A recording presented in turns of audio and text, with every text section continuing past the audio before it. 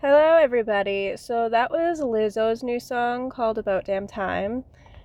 And that is the type of song that you just can't not dance to. It has a very, disco vibe to it, which I love. What do the teenagers call it now? A bop? It's a bop. Today's trigger warnings are going to involve abuse of multiple kinds of abuse, medical trauma, and murder. Warning, I am not a professional. Maybe one day I will be, but today is not that day. Do not take anything I say as gospel, and please seek professional help if you think you need it.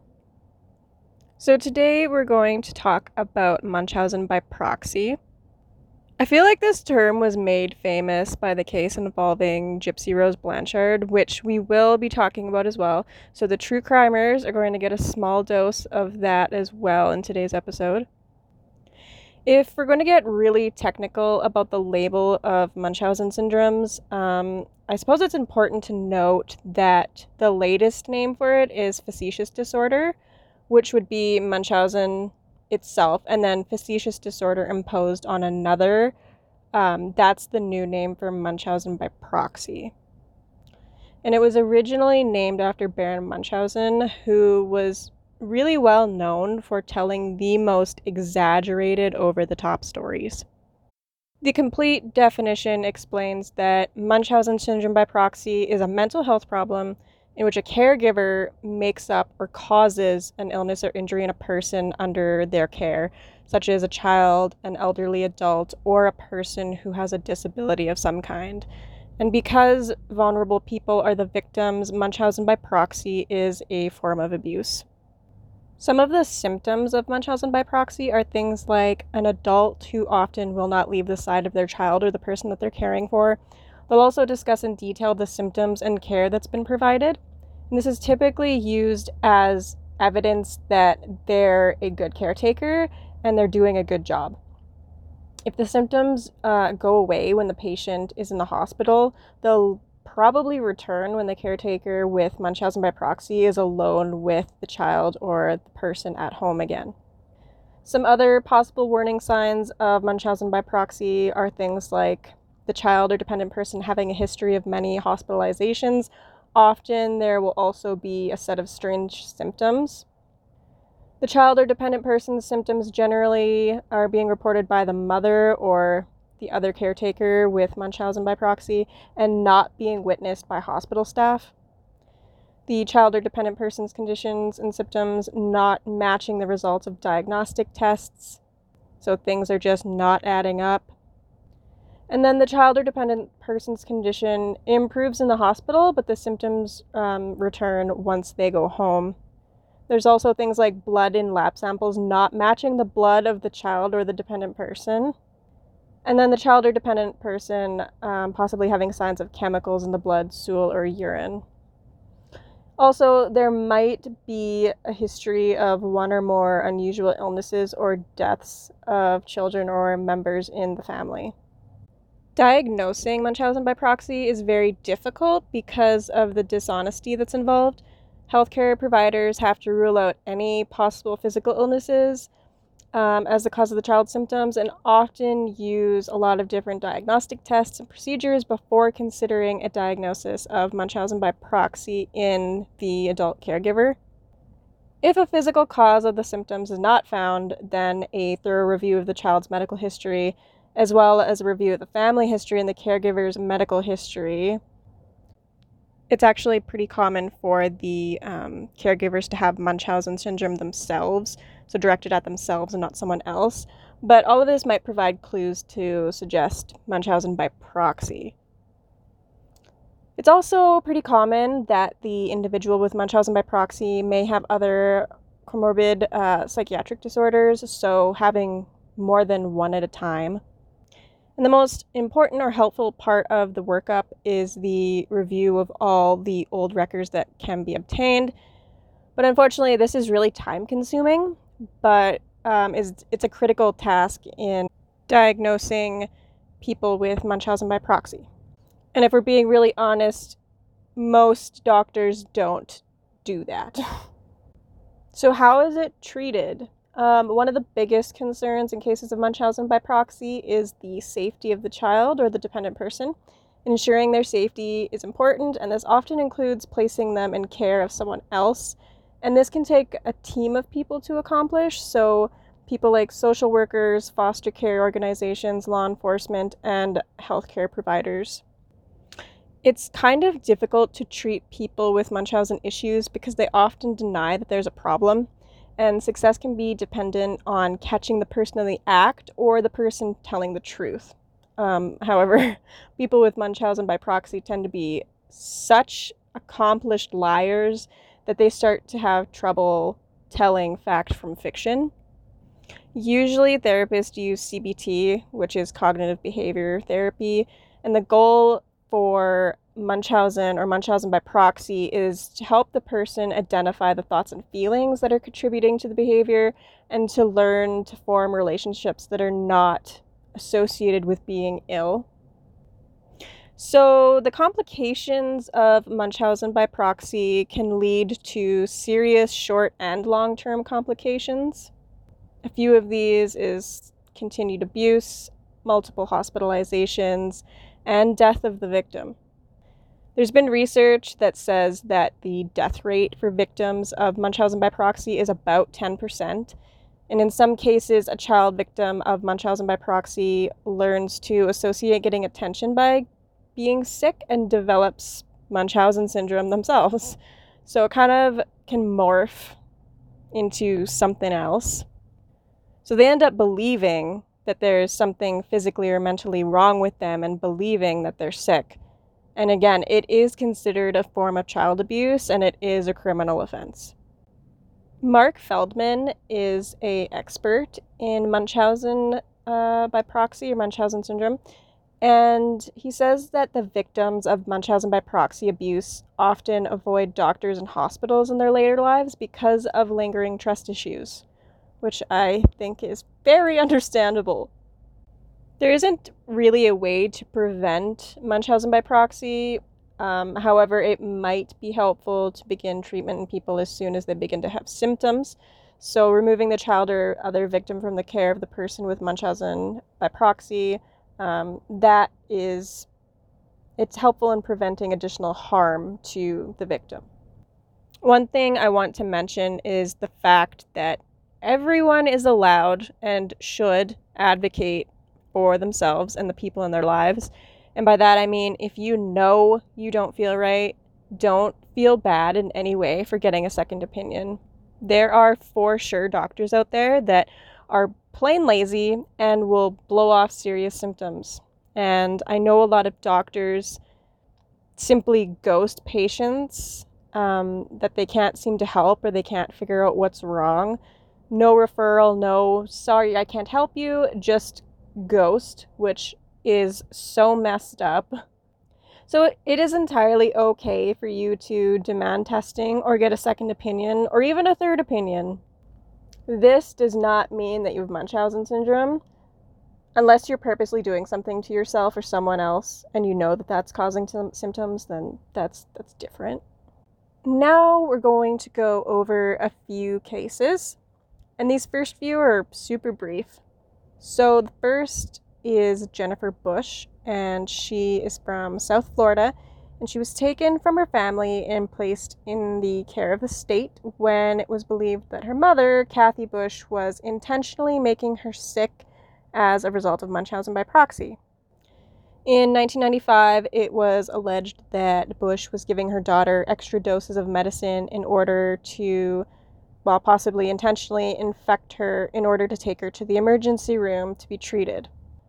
By the time Jennifer was 8, she had spent over 640 days in the hospital, undergone 40 medical procedures, and brace yourself, she had 1,819 non-surgical treatments.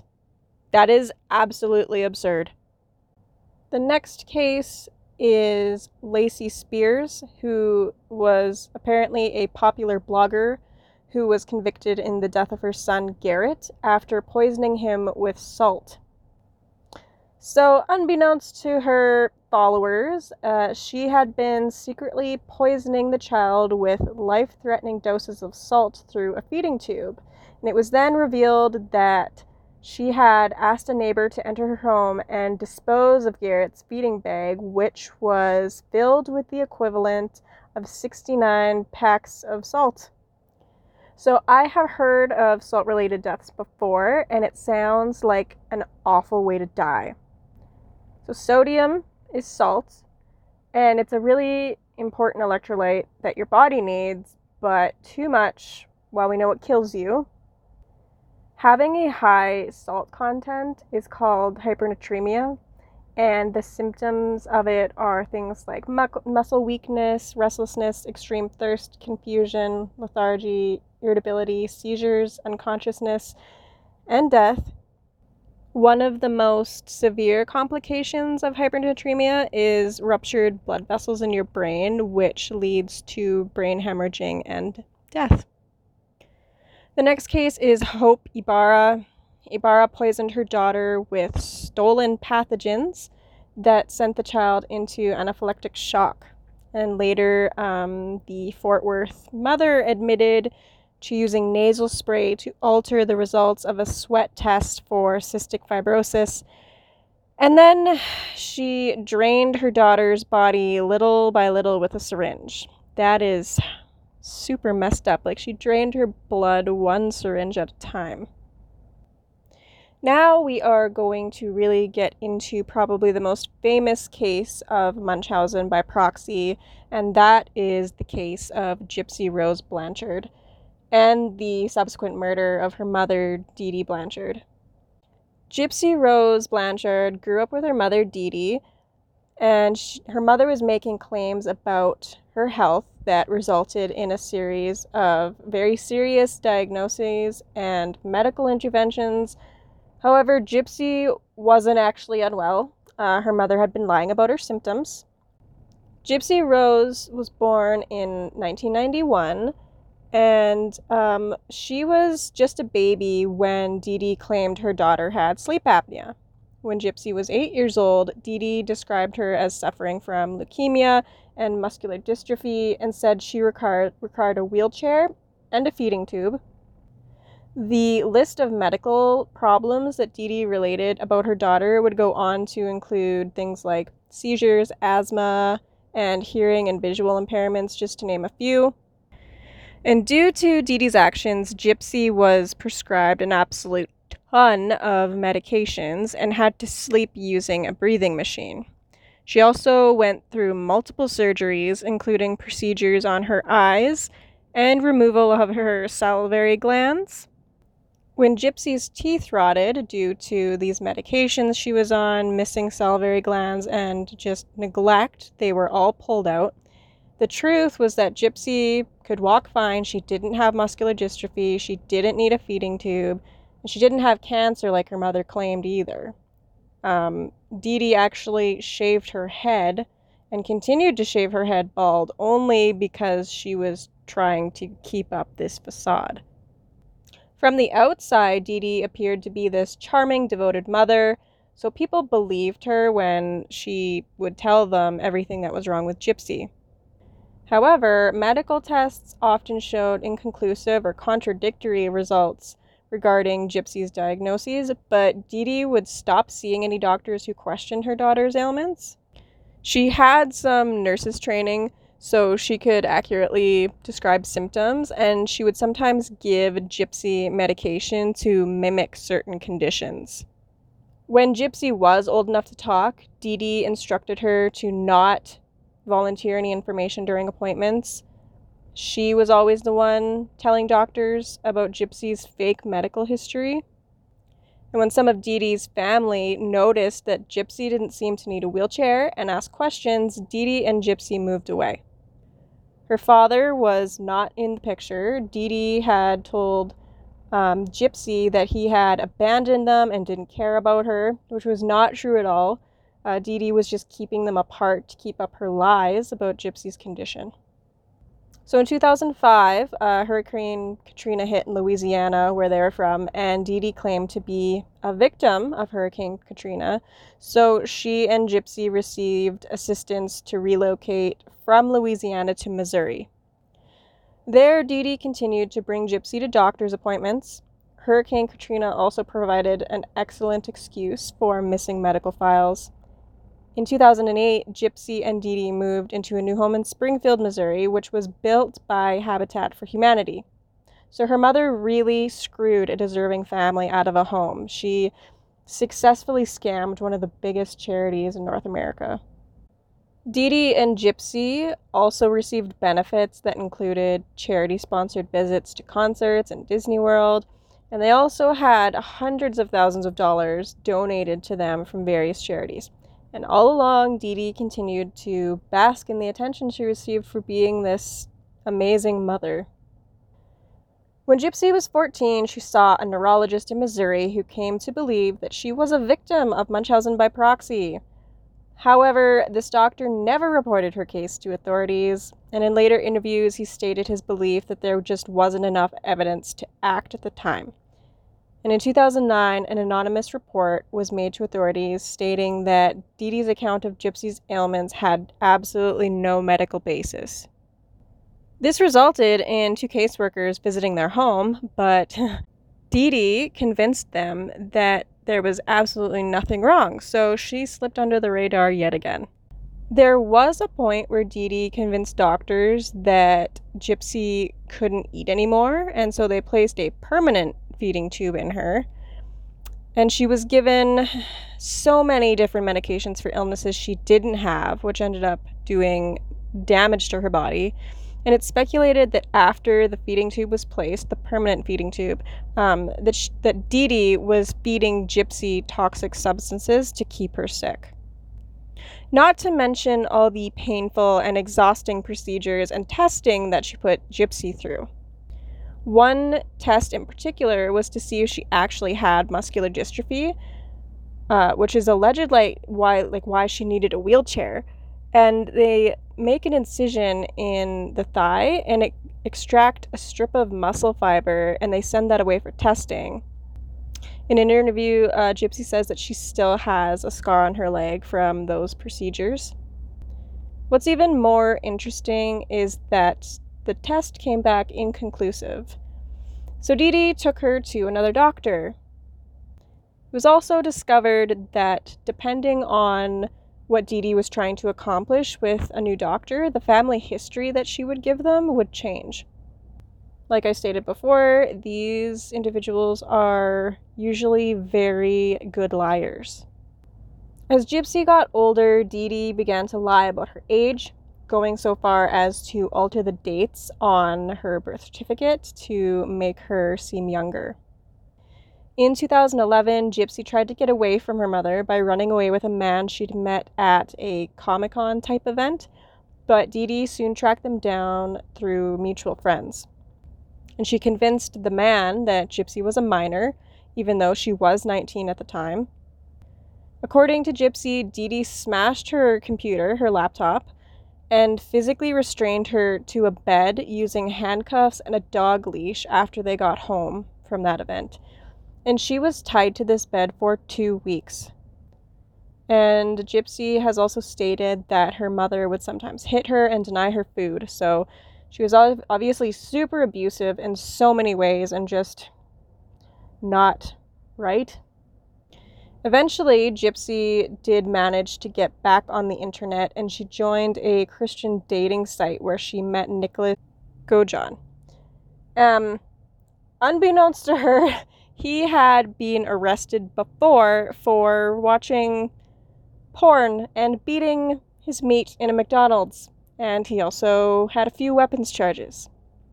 She told him the truth about what had been going on with her mom, and they ended up having an online relationship for 3 years. Eventually, Gypsy brought up the idea of killing Dee Dee so that they could be together. In interviews, she says it was more of a fantasy type thing. She didn't really think that it was serious or that it would happen. And eventually, Gypsy got fed up, and she was scheduled for yet another surgery she knew she didn't need. and she had had numerous times before. So in June of 2015, Nick came to her house from Wisconsin, took the bus to her house, and stabbed Dee Dee in the back 17 times while she slept. And while this was going on, Gypsy waited, ears covered, in the bathroom. Gypsy and Nick fled and returned to his home in Wisconsin from Missouri, where Gypsy had moved after Katrina. So they went from Missouri back to Nick's house in Wisconsin, and she had left her wheelchair behind because she knew she didn't need it. So it took a few days for the body of her mother to be discovered, and not long after that, the police found them. So Gypsy had posted twice to a Facebook account she shared with her mom, and she wrote, "That bitch is dead." And she later explained that she made the post because she wanted her mother's body to be discovered. After Dee Dee's murder, a lot of people who knew Gypsy wondered why she had gone so far as to kill her. Since she couldn't walk, she simply could have exposed Dee Dee's lies by standing up in public. But Dee Dee had been conditioned to think that no one would believe her. And in an interview, she explained that, "I couldn't just jump out of the wheelchair because I was afraid I didn't know what my mother would do. I didn't have anyone to trust." The fact was, Gypsy had spent her entire life being controlled and monitored by her mother. She wasn't allowed to go to school, though Gypsy was completely of normal intelligence. But Dee Dee had told everyone her daughter had a mental age of 7.